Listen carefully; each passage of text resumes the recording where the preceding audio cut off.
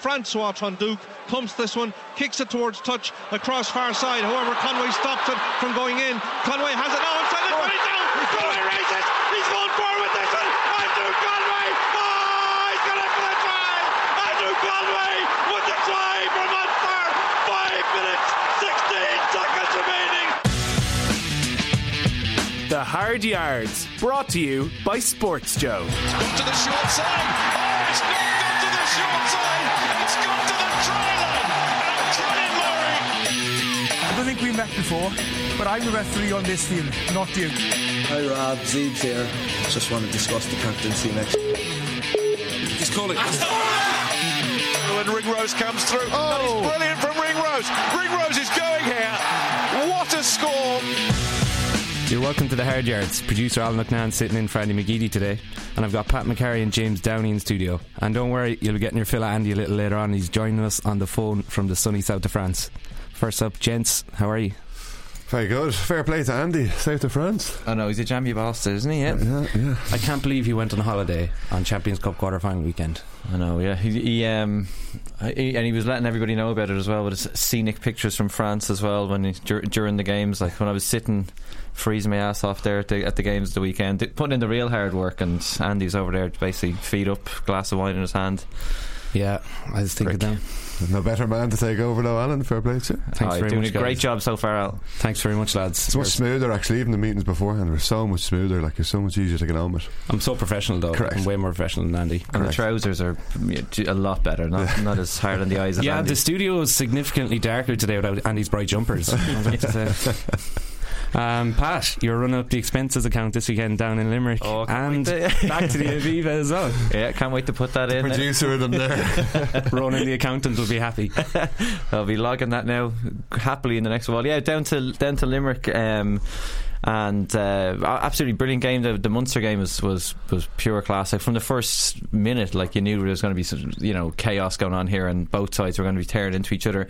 And I was only saying there that just like these two lads are big. When you see them, from the sidelines, they're absolutely gigantic. Each one of them would have outsized and being bigger than the Munster backline as well. But so many of those lads stepped up and made big tackles, and yeah, just Munster had to just hold on for the first 15-20 minutes and just fight for dear life to cling on, and lucky to be 6-0 down and to come back then, and just guys stepping, make big plays, like Conway making a big tackle, save a try, O'Mahony stealing line-outs and stuff, and that was it. It was just kind of, it was rare to see Munster having to hold on in the first 20 minutes of a home game.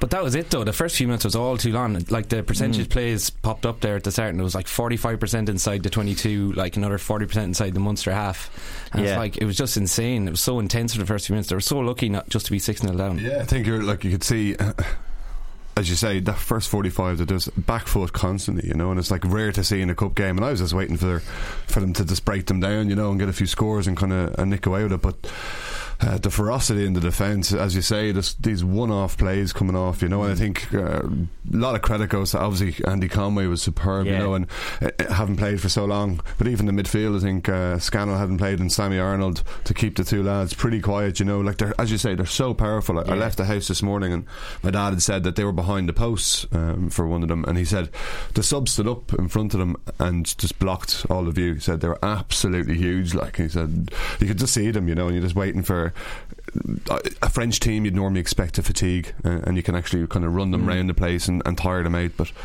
look, they were just kept on coming. They're class individuals, aren't they? And collectively they're a little bit better. But Munster, just if you look at the injury list as well, like it's an even bigger statement of intent. Tommy O'Donnell's out for the season now. He came out there today as well.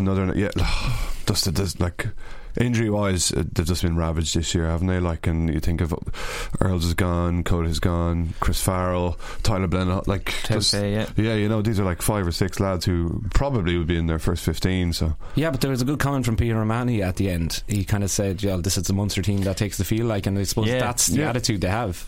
Yeah, that's what he was just kind of the way he said it was almost kind of in a incredulous way, where they were talking about injuries and he was just shaking his head saying the Munster team is the Munster team you see out on the pitch, and that's the way they speak about it, and they don't talk about the guys they can't get back in, and that's it. The guys who really kind of, I suppose that's even Fabien Galtier said it at the end of the game. I don't think he meant it as an insult. He was just kind of saying this isn't a team of stars, it's a team that kind of works hard for each other. Like, and so people might have taken that as an insult, because like O'Mahony was saying, we have world class players who are out injured at the moment, but it's almost like Ireland in a way, where like guys are stepping in to do the job. And I think even Johan van Graan was saying at the end of the game as well that he had got Arnold and Scannell in a room together before the game a couple of days out and said, this isn't about Nonu and Bastro, this is about you guys and having a good game. And the two of them are absolutely brilliant together. I think at one stage they teamed up to turn somebody over as well, like with a choke tackle, and just fierce. And you've seen Arnold with the head wrapped at the end and calling the ball on himself in the next play, and just so many guys stepped up. And to hear O'Mahony say that's the best defensive display he's ever seen from a Munster backline was incredible. Yeah, we've got some audio from Peter O'Mahony here. I must say that I thought the backs were superb today. I thought their defence was one of the best performances I've ever seen from a Munster backline. You know, they were up against guys who were, you know, momentum givers, you know, world class athletes, world class rugby players, played in a lot of big rugby. You know, Sammy Arnold's first you know, knockout game in Europe. Rory Scans, I thought our back three were quality, you know what I mean, last ditch tackles against bigger men than them, you know, bigger men, and I thought they took a lot of momentum away from them. Yeah, interesting to hear him say it's the best defensive performance there they've seen from Munster's side. Yeah, and he would have been, I think, the seven seasons now at Munster as well, so he would have been there for some big games, and to kind of see that would have been, you know, it's a big compliment to the lads. But I was even saying, I think every single player in that back line can be proud of themselves. Like Keatley was putting in some big hits and a big good passer of the ball as well. And then I was even saying at one stage Conway got stepped by Radrada out on the left wing, and Wootton came over, made a tackle around the ankles, and then he knocked on just before he got to the line. Like, so every one of those guys can be proud of what they did there. Yeah, but these guys are absolute monsters though. Like, so you've got Bastro and you've got Nonu in the centre. Like how do you go high on them when they come at you, or what do you do? Do you try to go low, but they might offload it then? What do you do? Yeah, I think when I played against them in the semi, I think I just threw myself at Bastro's legs, no real arms involved, just to try and take him out of stride. It kind of worked, like, actually, because he got take with me, and it was fine. Put him off his game a little bit, but look, he's a tough man. You just got to get up to him early, and I think the two lads got up in his face so much. They worked so well. They dovetailed between what they were doing an awful lot, and I do think it was all about the team, as Pete's mentioned. It's that team ethic, that team mentality that Munster have, and everyone works hard for everyone. So if there's a little half break, if someone makes an error, someone else will make up for that error. How far can they go? Don't know. I don't know if that's the peak of where they are. Like, you know, I think you got to give them the height of respect and how far they've gotten so far. Given the list, completely agree with Pete in saying that it's all about the team and the jersey's bigger than individuals. Absolutely. But I don't know how far they can go after that. But defensively, like, bodies on the line, it's harsh to say it's what you'd expect, but it kind of is from a Munster team, and they're the standards that they set, the high standards. Yeah, just a little matter of Racing up next in Bordeaux. Yeah, and again, look, it's not going to hold any fears for them. You know, they've played them twice. They know what to do. Rog again, and Dunners on the other side again is going to make it so interesting. You know, and it's going to be an interesting couple of weeks in the build up to that. But for me, unfortunately, I think that they've kind of peaked, and to go on and beat Racing, geez, I hope they do. I really hope they prove me wrong, but I don't know if they can go much further than that. Yeah, it's going to be a big test for them. But I actually want to go back to that Andrew Conway try, and I was watching it and I was thinking, is Pat McCarry going to maintain his professionalism here, or is he actually going to be hopping up, banging his fist on the table? Or were you similar to Michael Corcoran? I wasn't far. Corcoran was brilliant, wasn't he? Because I was only comparing it to the BT commentary, and it was just Andrew Conway. Like, but Corcoran, really good. Corcoran was through the roof. Like, and yeah, that was one. As I said, I've maintained professionalism when I was over in Twickenham when the Grand Slam was won, but I did punch a table again when Conway got that try, and just incredible for him just to even see it. And you could see, I was saying, watching back in the replays, you can see it was a split second decision. You know, it was just kind of took it in the minute he pulled it down, and within not even half a second he's like, I'm going for this. And for some weird reason, Tuivasa had ran past him. I don't know. I think he thought it was going out. I was going to say that. Yeah, and he's got a free run, but still, he still has to recognise that. Like, you know, and I thought the same thing. Like, I was like, what a take. Like, Thomond Park has seen some tries, and you can go through the history of it and say, okay, that's an amazing try. Dougie Howlett's got to be up there with plenty of them, but that, for given the game on the line, given the circumstances, what a take, what a finish. She still had a hell of a lot of work to do. I thought of the Teddy Thomas try a little bit, but this is a game winner. This is a match winning try. Hats off to Andy Conway. But that was the thing, the skill alone in the catch. He caught it, his foot was inside, but the ball was out up above on his left hand side, and then he ran it back, and he didn't seem to step anyone. He just seemed to say, I'm just going to run around you, and that's what he did then. Yeah, and there was some nice little tiny little things. I think he was going to score anyway, but nice little moments for Sammy Arnold and Niall Scannell. Both got in the way of lads with their arms up, sorry, I'm just chasing back here, but did a little enough to give him that little extra half a second here and there. And that was, I think, even the covering defender, the last man back, he was even surprised that this guy's going to keep going, he's going to keep going. Cut in, brilliant score for him, and a guy who's been out for 11 weeks as well, and missed out on the Grand Slam, which he definitely would have been involved in with Ireland. Just to come back and do something like that, I think Van Graan was saying after the game to us that he hadn't even trained near 100% during the week, so to come out and do that after 75 minutes was incredible. Yeah, we've a clip of Van Graan here talking about that actually. No, when he kicked it, I thought it's going straight into touch. From the top, it was right in line with the coach's box. We saw the wing actually run past it, and then it opened up. And then all credit to Andrew. The last game we played was against Gust.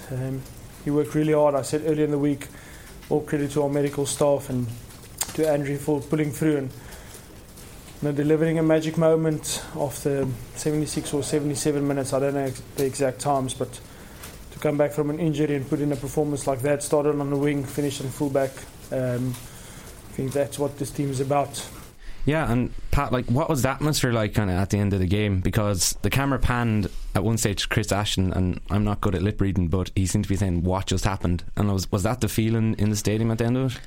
Yeah, it was because there was big moments in the game, and Murray's try, that big scrum they had, but then Conway's thing was just they were on a high after that. And then there's still moments they had to get negotiating for 4 or 5 minutes, and I think James Cronin and Gerbrand Grobler both made a couple of big turnovers near the end, but there was just almost a party atmosphere the minute that finished, and you could just see the boys. I think there was a brilliant video that Munster put out soon after of the lads on the sideline all just going ballistic at the end of the final whistle. And yeah, maybe James is right. It's there's something that this was their big achievement, and you hope that they haven't.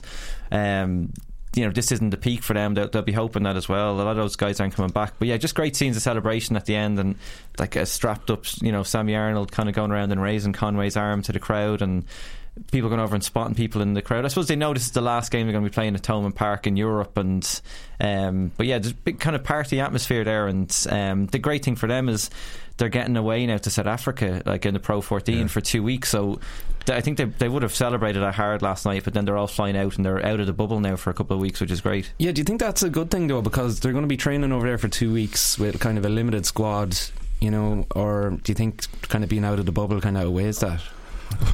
Well, I think it's going to be a bit of sunshine. It's going to be nice for them just to kind of freshen up. I think Van Graham's going to be quite smart in how he plays it. Obviously, he's now got to think how he's going to go about the next couple of weeks. Was it 3 weeks now till the semi-final?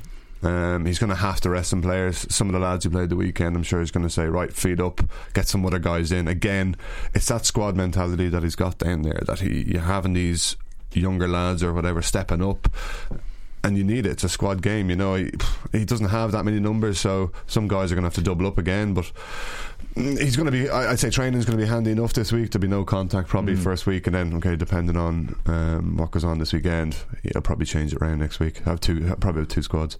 We've got our spy on the ground in France, Andy McGeady, on the line. Andy, how are you getting on? Hello, lad. Bonjour. Andrew. Bonjour. Ça va? That's all I have. That's all I have. Where exactly are you, Andy? I am sitting on the seafront in San Rafael, which is about half an hour west of Nice, and it was very nice. Hadn't known from your social media, you haven't been posting about it at all. I'm just picturing you there. No. I'm picturing you there with a stack of flat whites around you, and all the French newspapers out in front of you. Yeah, think if you ask for a flat white in this part of France, they just look at you very funny. So it's Café Crème all the way, I think. Crème, but no, it's good. It's been it was an ill-timed break when you consider the big matches at home, but great to get away. Yeah, I can't believe you booked your holiday for Champions Cup quarter-final weekend. Yeah, announced months ago as well. Pretty sloppy. Pretty selfish. I cannot comment on my social secretary. Anyway, so you're our man on the ground over there. What's the reaction been like to the Munster result? I was just looking through the papers the last couple of days, and there hasn't been a huge amount of fuss about the TMO decisions. They're much more critical about Toulon, which is, I suppose, good. They're very complimentary of the way Munster played, and especially the backs. I think that they foresaw that, you know, a Munster pack playing in Thomond against any team will front up, and like, they're terrific players, but they were not expecting what they got from the lesser lights in that Munster backline. Yeah, we were speaking about that earlier, the performances of Sammy Arnold and Rory Scannell. But what I actually wanted to talk to you about was the TMO decision, the Conor Murray try, because I was watching that and I was thinking, Andy is absolutely loving this real technical TMO decision. It was really interesting because you could see Owens breaking it down like bit by bit, and the weird thing was he was breaking it down as if he really wanted to give it the try, as in, Conor Murray has done something very smart here. Like, whatever the final decision would be, I want to give him as much room as I can, and therefore we will break this down step by step. It went on too long, though. That wasn't. It wasn't fun for an audience. It definitely wasn't fun for the lads in the field. What was it? About 6.5 minutes. That's not great. But credit to Murray. I thought it was a genius bit, especially when you look at the top-down camera, the one from over the end zone. You can see he's clearly onside. He jumps faster than anybody else when that ball slips. And no matter if your interpretation is that ball goes forward, sideways, whatever, he's going, this ruck is over. And it's fair game. And like, that's part of what makes the man the player he is. Yeah, it's just great knowledge of the rules in the heat of battle, you know. There's a good line from Peter O'Mahony about that after him. He was saying, he was kind of saying that's the type of player he is, very bright, very diligent. You know, he was switched on. He was saying a lot of guys wouldn't even have the balls to go and do something like that, but that's the potential, because you could get called offside if you did something like that. But he said the team was under the pump on the try line. That'd be one of the last things you'd want to do, you know, get called offside. But Murray took the risk, and it was great watching it in slow motion. You seen him flagging to Owens, I'm going to touch this down here as well. And while everybody else is losing their minds, this guy is like ice cold, you know, like blood running through his veins.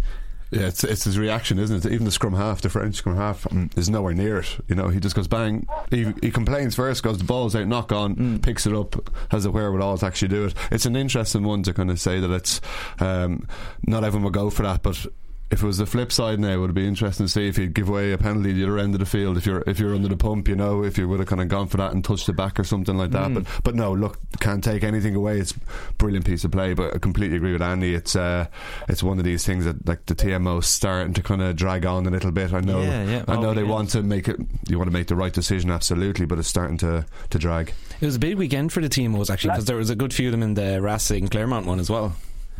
But I'm actually interested to hear your thoughts, James, on the Simon Zebo decision. Oh, yeah. Yeah. Go on, Andy, do you want to come in there? Andy, yeah, I was going to say, because that one that's something which has definitely been picked up. It's even the photo of the week in the back of Medial and Peak. Like, that, Zebo getting that ball ahead of Ashton. There are a lot more days, I think, where that gets given penalty, try, yellow card. I'd be really interested in Jimmy's interpretation of what he saw there. Yeah, I saw when the kick through, Zebo's coming across with that momentum, and his hand doesn't look as if he's going to bring the ball down to the ground. He's pushing it out. He's just getting it away. He's looking for a collision with Ashton that they both nearly hit it similarly, and it just gets knocked out. But he's pushed it out sideways. So for me, it's a tough one. But I'd nearly, like, he'd become penalty try. If he hadn't got injured, it maybe broke up the momentum. Ashton was going crazy. He thought it was knocked out. maybe it kind of touched Ashton's hand a little bit, might have saved it. If it was a clear Zebo hand knocking it out, 100% penalty try, but maybe just that little touch from Ashton. But I would have get, like, the first reactions, I was like, that's a penalty try. They're losing Zebo and they're going to have a penalty try against them. Yeah, well, I thought about Chris Ashton as well, because he was going nuts. Like, he was furious about it, but he said after the game maybe he didn't help the situation by complaining so much to Nigel Owens. Yeah, it might not have helped. Yeah, just him being such an abrasive character as well, doesn't it? Like, and maybe, because it's all about wording it as well. Like, if you just put in you often see Rory Best or Johnny Sexton just having a word, but he might have even said something, like Chris Ashton-esque to the referee as well, like to kind of put him off, like, and maybe you could have cursed and stuff like that doesn't help, and that kind of thing where you kind of lose the run of yourself a little bit. And but it was a funny one. Ashton, like, I know he still got to try, but Munster had him. There was a target on his back all day, like, stop Chris Ashton wherever you can, and they shut him down for an awful lot of it then in the end, but still managed to squeak in there. But yeah, his face at the end, maybe that's the one that's going to stand out. But you need an element to luck, and I think Munster got that element there, and sometimes you got to ride that luck as much as you can. And again, they got a lot of it on the day. The bounce of the ball, that TMO decision, Murray TMO decision, small little things. Okay, Conway's is an excellent bit of class, but you need that luck, and I think that they do need a lot more luck going forward. Yeah, well, there was no such luck had nothing to do with it on Sunday in the Aviva, because Leinster were awesome. How impressive are Leinster? Every week they just increase it. They go up a level, up another notch. You can see the Irish players, Levy, James Ryan. Look, you can name every single one of them. Body on the line, Levy's eye closing over completely, and just the physicality that they brought out there. There's some interesting tactics going on. There was a lot of interesting battles going on, but and I was actually a little bit disappointed in Sarries, but you got to take your hats off to Leinster and say how good they were. Complete control. Yeah, Andy, where did you watch that game from?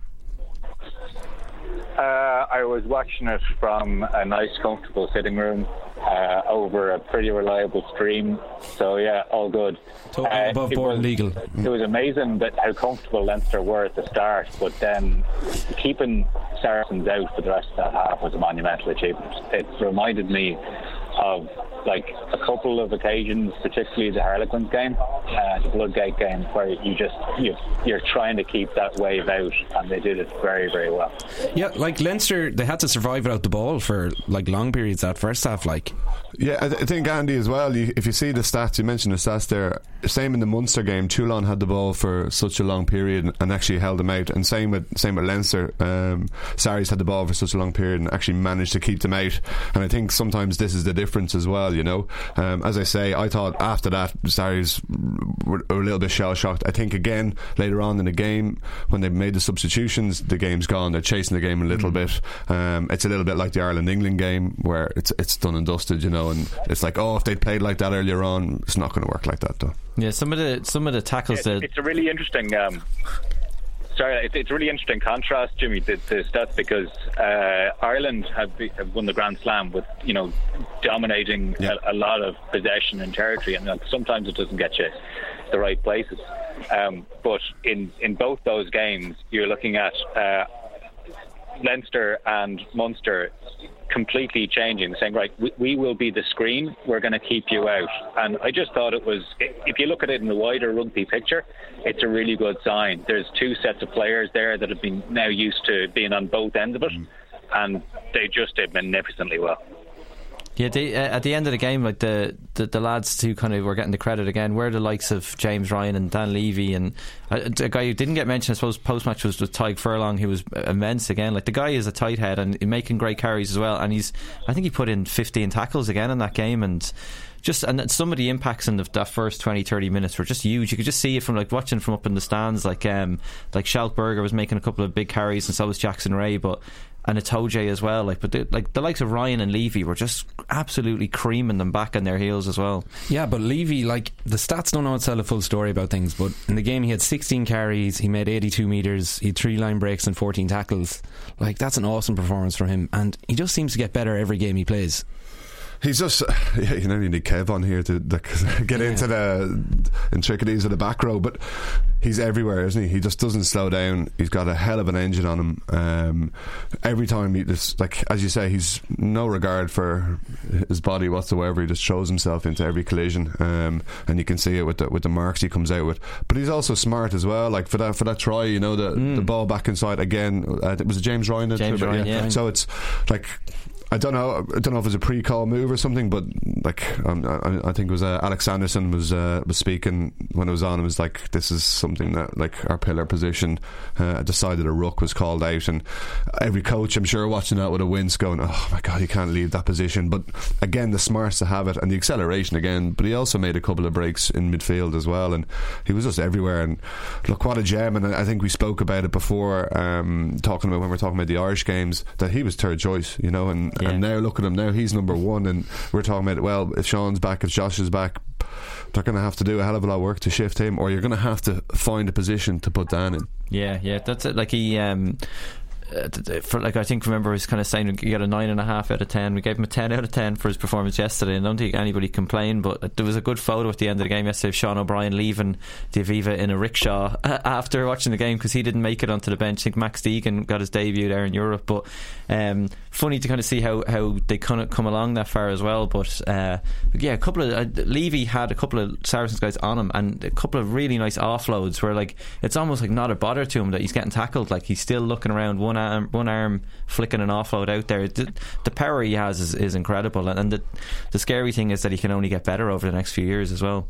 Yeah, because we name checked James Ryan there in that a few times as well. Like, he was instrumental in that try that Levy got. As he said, he's got the pillar defender. But there was another incident with him for James Lowe's try. So Leinster were going back and forth across the field, and then he got the ball and made a big carry, broke to the ground, and James Lowe ended up scoring down below. Yeah, that was it, because I think Sexton had made the break up the left wing. So that's what was it? And you just thought to yourself, when you're watching it, Saracens in trouble. So you're like, Leinster have to score from this, because Saracens' defence was scrambling. So then it was they just needed somebody else then after Sexton made the ground to make another big carry, and there's Ryan again stepping up, and invariably whenever he got the ball in his hands, he just moshed somebody out of the way and made ground. And then Lowe had a dart, and then he basically got carried over the line. I think it was Geordie Murphy and stuff carried him up. Nacewa hit it as well, yeah, and it looked like he was going to ground, and I think Itoje had looking to kind of clamp him and hold him up, and it was actually the wrong decision because the momentum when everyone hit that ruck.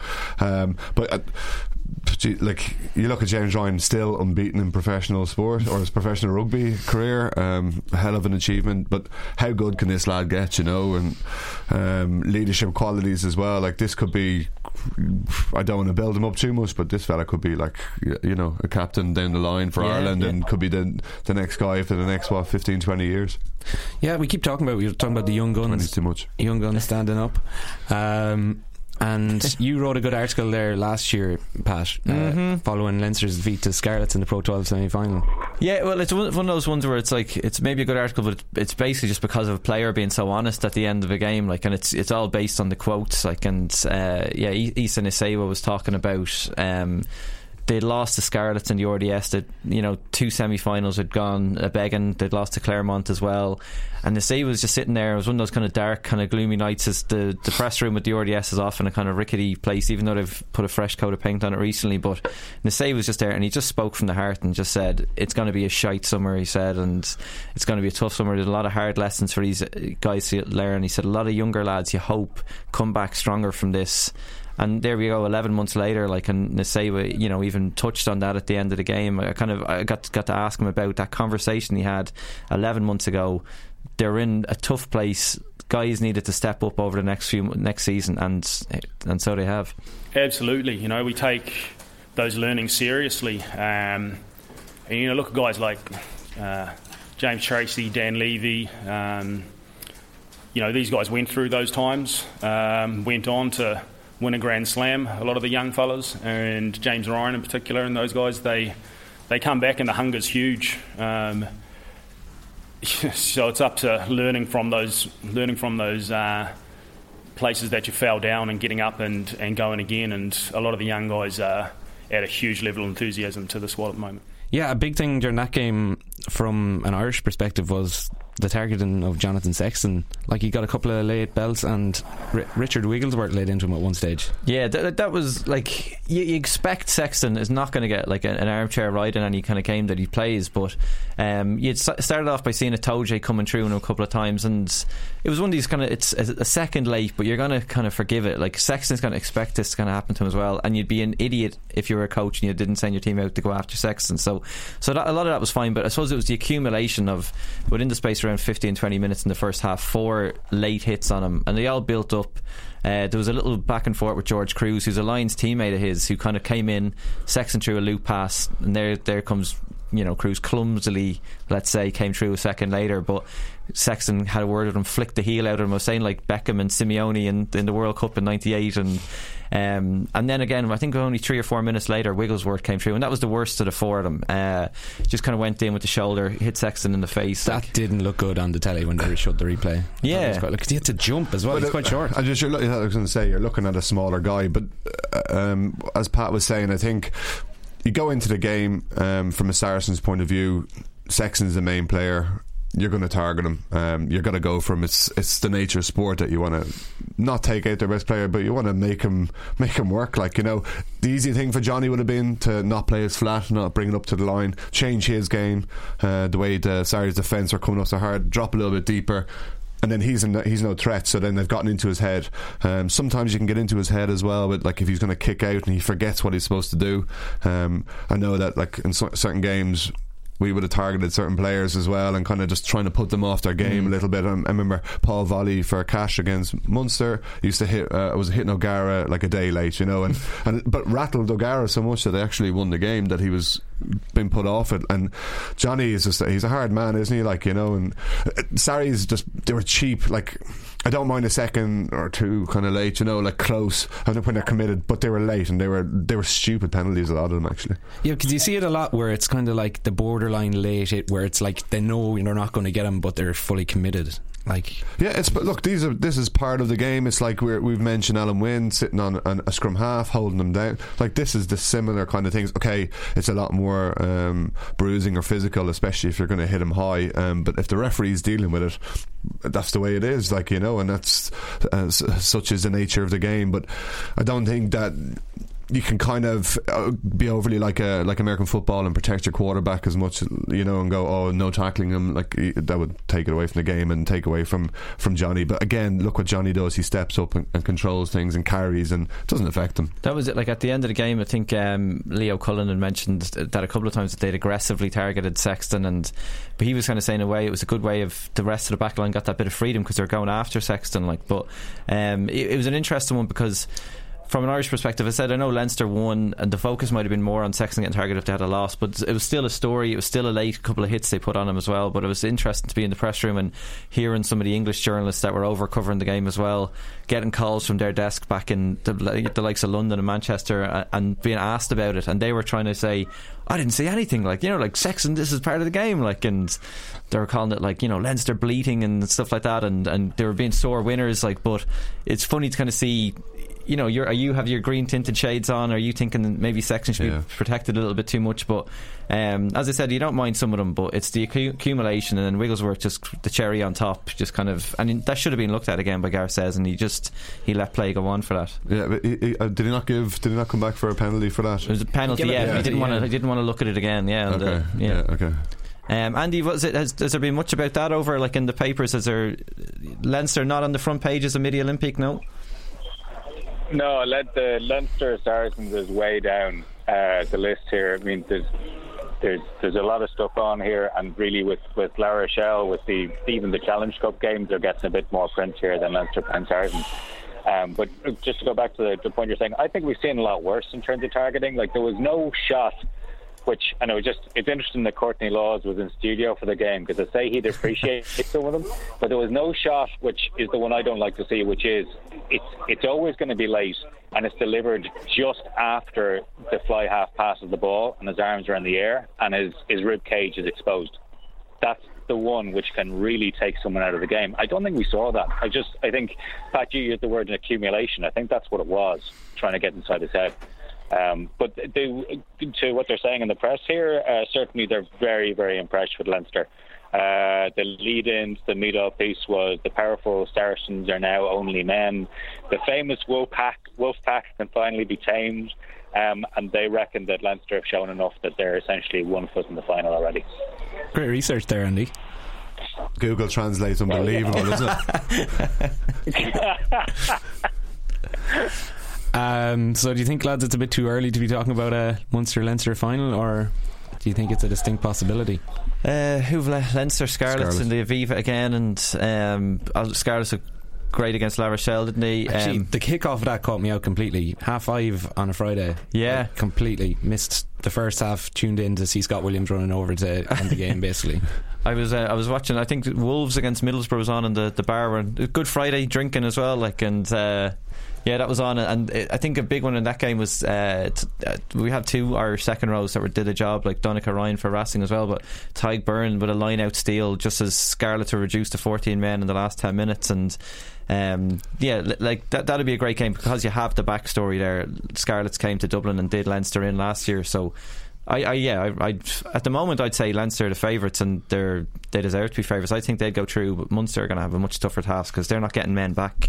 It's the same lads again, so they'll have to if they could somehow beat that Toulon performance, they can do it, but they have to go up again. But you're looking at how good Racing were against Claremont in Claremont, it's like we can't take that away from them, and that's, I don't know, like even bringing Dan Carter on, he's still pulling strings and they just look impressive again. Look at their squad. For me, that's a bit more kind of okay. I'd be leaning on Racing quite heavily on that one. Again, you can't write off Munster, but I'd go on that one. But on the other game, maybe it's a good thing that kind of, in hindsight now, you're looking at Leinster played Scarlets like twice in 3 weeks, and it's probably better off they didn't have their same squads against each other, because that could have been a couple of 3 or 4 times. Maybe they'll be playing again in the Pro 14 as well, so they'll be quite familiar with each other now by the end of it. But shows to be an open game rugby, I'm sure, but I'd be leaning with Leinster because they just look so strong. Yeah, Andy, Nakawara and Donncha Ryan, you struggle to find a more contrasting pair than them two. What are you trying to say? I'm just saying they play very different games. That's all I'm saying. You're making something out of it. I'm just making a statement. There's a lot here about that game yesterday, and it was an absolute stormer. But Jimmy's right. For Racing to go to Claremont and win like that, like coming from behind, they were still ahead when Parrow went off and Laidlaw came on. Dan Carter comes in and does like Dan Carter things. I thought it was a brilliant game and some really, really good rugby played. But Nakarawa needs people like Donncha Ryan there. He does extraordinary things with the ball, things that a second row forward isn't supposed to be able to do. But he can't do all the other things that every second forward is expected to do. And that's where you need Ryans. You need people doing shifts to enable Nakarawa to get his breath, if nothing else. But the number of injuries that Munster have had this season, it's going to catch up with them at some point. I was surprised they got away with it the weekend. It was a magnificent win, with a try from Conway that will go down as one of the great tries. But when you get into semi-final territory against Racing team playing well, if Munster are in the final of Bilbao, they will have had an extraordinary pair of results. Yeah, we could stay talking about this for the next hour, but we have to leave it there. We're running way over time. But we're going to take a look at some of your fan questions next. The Hard Yards, brought to you by Sports Joe. You're welcome back to the Hard Yards. We're going to take a look at some of your social media questions now. Remember to follow us on Twitter at @THYRugby and use the hashtag AskTHY if you want to get in a question for next week. The first question in is from a guy called I Am Colleen. He says, Connacht game was nuts, but ultimately the season is now a dead rubber. What improvements can be made for next season? I was actually at that Connacht game down in Galway, and Connacht at times going forward were really, really good, really positive, but their defence just let them down. Pat. Yeah, what is it? I think you mentioned there once that you heard Bundyaki just ripping into the boys under the post at some stage because they just weren't pressing up as a unit as well. Yeah. It was really interesting. So I was behind the goal and they conceded a try where John O'Four ran it in from outside the 22 and not anyone laid a hand on him. That's his party trick. Yeah, exactly. Friend of the podcast, John O'Four. But yeah, Bundy called everybody in and was just giving out stink. and yeah, just he was a real leader at that time. Yeah, and it's like you could see, like I was just coming from the lads who scored the tries, like Ali Loken, Marmion, Healy again, Aki got himself one as well. It's just like these are the lads who often kind of step up as well, but it's like they've been stretched, I suppose, with injuries and stuff this season as well, but that forward pack aren't as kind of, they're not that, I know they've changes in personnel, but they're nowhere near the same unit that they were, who only won the league 2 years ago, like, and maybe it's some guys, they're on the way, and they lost Muldowney, of course, and stuff like that, but they just haven't replaced it. It's a shame to kind of see that this is the same team that won the Pro 12 only 2 years ago, and they seem to be all over the place. And I know Kieran Keane has made a couple of decent recruits for next season, but it's kind of a mess at the season, and they have to now get their, I was going to say shit together. They have to get their shit together, in the last few weeks of the season, because they could be stuck back in the Challenge Cup again. Like, so they're never going to recruit anybody, or they're never going to keep the squad motivated if they're just in that same cycle again next season. But you're going to have to. You said, like, I agree that they signed, interestingly, actually, in terms of the two Aussies in the backs, but you're losing someone like John Muldoon, and it's up front. Like, as annoying as it is, it's up front, and if you don't have a pack, you can have the best back line in the world, but without a pack, you're not gonna win anything. And I think Ali Muldoon has been a huge loss when he went to Grenoble, and just have him kind of replaced, and then again, who's going to replace Muldoon? How attractive is it going to be?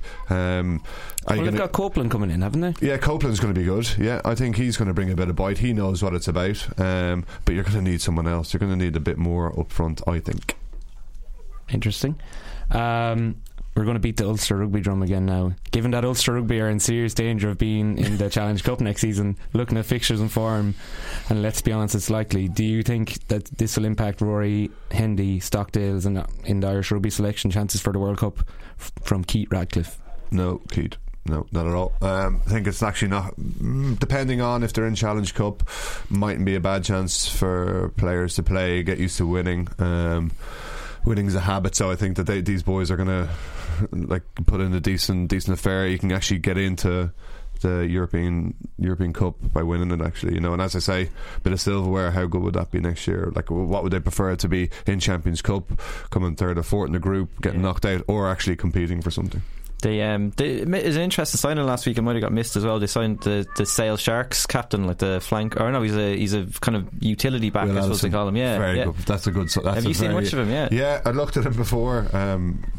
My days in Northampton, when I was doing a bit of recruitment stuff, and we'd looked at him, and he's a very interesting player. I think he's very good, very solid going forward. Sale rate him extremely highly, so that's a bit of a coup to actually get him. So hopefully, and I see he's Irish qualified as well, so I think his mum, those Enniskillen roots, yeah, absolutely. But he's a very, very interesting player. Again, where they're going to play him, I don't know.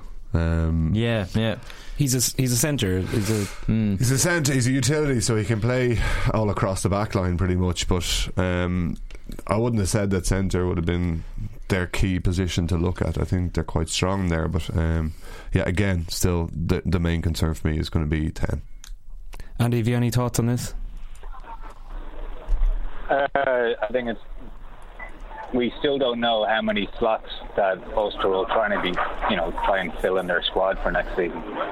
That's going to be coming out over the next while when the IRFU and Ulster Rugby review is finished.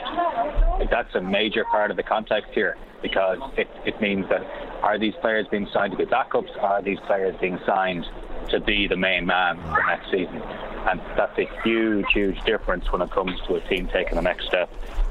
Jimmy, what you're saying about the Challenge Cup, I mean, it's remarkable that we'd be saying that about an Ulster side who a couple of years ago we thought we're building again. But right now, the odds are that there will be only 2 Irish provinces in the Champions Cup next season. Connacht's game against Ospreys is away now coming up is huge. It gives them a chance. And Ulster need to do good things on their run-in, which is really tough compared to Treviso. That's what they're competing with. Yeah. So we'll move on to the next one here. It's from Liam O'Rourke. He says, which 3 uncapped or few capped players would you like to see get decent game time for Ireland between now and the end of 2018? 9, 10. 9s and 10s. We rely heavily, I've beat the drum a few times in this about it, like to see Marmion play a good bit more and Carberry play a bit more 10. He's not playing enough for Leinster, purely from an Irish perspective. We've strengthened depth across the rest. The young lads are all getting game time, but 9 and 10 from me. The only thing I kind of, apart from, if you look even at the Six Nations stuff, it's back three and or wingers as well. I think we're kind of, those lads are kind of, now that they seem to have kind of just, they're not going to call up Tommy Bowe, they're not going to call up Andrew Trimble anymore.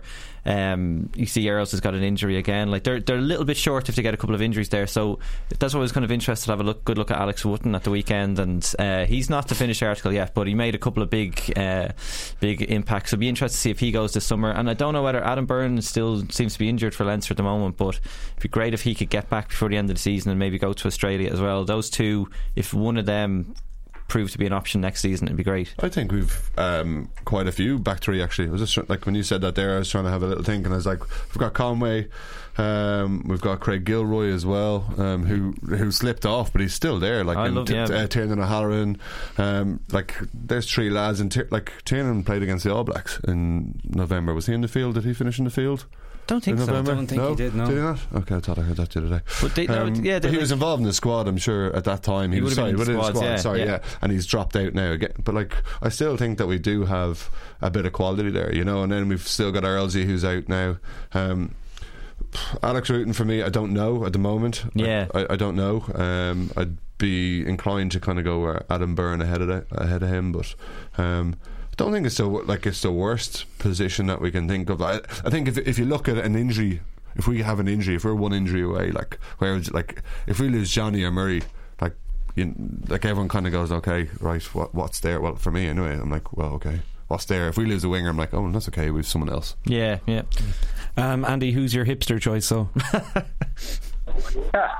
No, I was thinking about what the lads are talking about there, because I definitely get Jimmy's point about 9 and 10.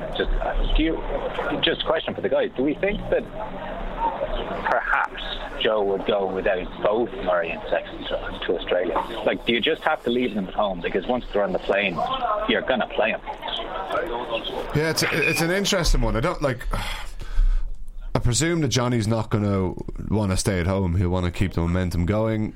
I don't know. I'd leave them out altogether, you know, and kind of go. You don't want to start them, or else if you do bring them, okay, I'm going to kind of contradict myself. If you do bring them, I'll bench them. Like, have them on the bench and bring them on if you need to do something. But no, I'd look after them, to be honest, and give these other guys a bit of game time, because you're going to have to trust the system if something happens. I think this is almost like, I think, Andy, you were even speaking before the Six Nations saying, what do we want to do? Do we want to win this thing, or do we want to give young lads a chance? Like, I think they'll both go, but if they left the two of them at home, and they didn't win this series in Australia, it won't be the end of the world, and we could end up looking back at it and saying it was almost like South Africa, where a lot of guys came through and kind of earned their stripes. So yeah, like it's not like a free pass, this tour, and Joe Schmidt would never look at it that way, but yeah, like if they left the two of them at home, I think we'd survive. I don't know whether we win the series, but we definitely have a good chance of doing the Aussies when we're over there. But do you not think we'd win if we left 9 and 10? Like the Aussies aren't like, great. Yeah, they're not great, and like you've got to like give the credit where it's due, and we have to kind of change the mindset of, like, we're the second best team in the world. We have to expect to go and beat this Australian side, who are, I don't know where they are in the rankings, probably mid-table, five or whatever, 5 or 6. Like, they've done nothing really. Okay, this Czech effect, but I think we should be better, and we should be beating them down there, and this is the confidence. That's where we're at now. That's what the mindset should be. Exactly. So I think if we take out a 9 and 10, yeah, things are going to change, but I still think that we should expect to win it. Like, it's not as if we're going to go, we're going to head to New Zealand and we're going to change the whole side. I don't know. Look, that's my tuppence worth. No, I think you could be on something. And yeah, as I said, like Marmion, he's rarely let Ireland down, and he's got a chance. And then this could be the go for Carberry as well. And maybe just give the lads a couple of weeks off, and then just keep the phones on, getting charged up, just in case we need them for a third test. Go on holidays. Get your holidays in Australia. Yeah, that'll be the one. The classic Lions. Stay with Tom Court. All right, lads, we'll leave it there. Andy, thank you for joining us from your coffee store in France. You are welcome. So make sure to use the hashtag AskTHY if you want to get a question in for next week. Thanks to Pat, James and Andy for joining me. Shane Dempsey wasn't sound and Fiona Delaney wasn't video. We'll be back next Monday with a new podcast. Subscribe to it on iTunes, Spotify, Podcast Republic, SoundCloud and all good podcast apps to get it straight to your phone. This has been The Hard Yards. I'm Alan Loughnane. Thank you for listening, and we'll talk to you next week. The Hard Yards, brought to you by Sports Joe.